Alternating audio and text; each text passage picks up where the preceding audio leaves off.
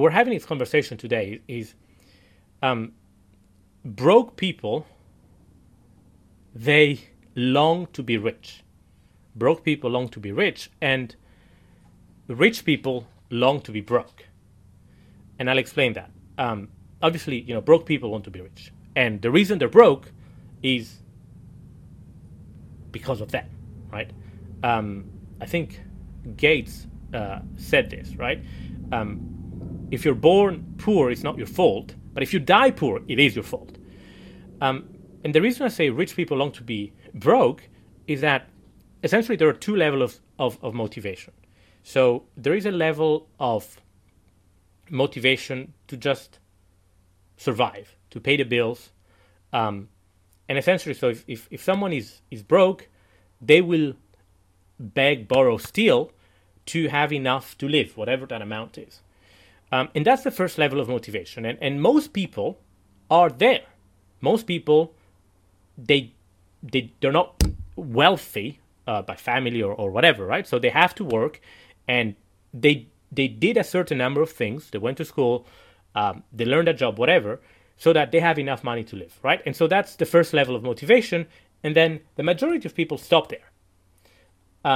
They have enough to live, they survive, they're comfortable. And then the reason I say rich people long to be broke is that the moment that, and I've noticed this myself, the moment that you have a very, very big goal in front of you that requires you to generate a significant amount of wealth above and beyond what you need to survive. So, for example, in my case, I had to make a very large investment that I had committed to, but I didn't have the funds. So I had legally committed to make that investment, I didn't have the funds. So I had 90 days to come up with a large amount of money.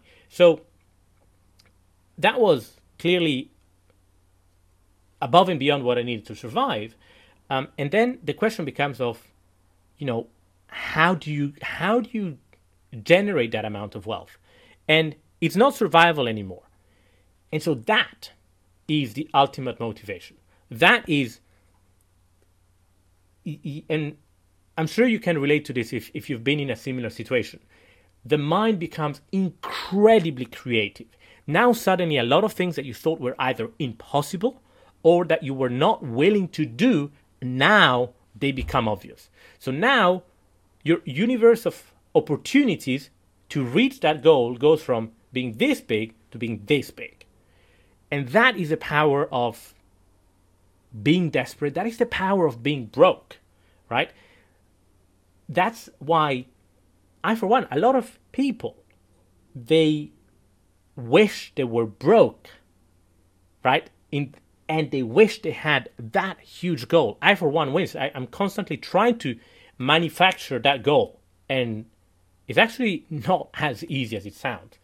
That gives you a level of motivation. That is the ultimate motivation. Survival is just the first step. But if you can engineer a position for yourself where you make yourself broke, right? And where very, very negative things happen if you don't reach that goal. And that goal, again, is a huge goal, way above and beyond what you need to live for your family, etc., right?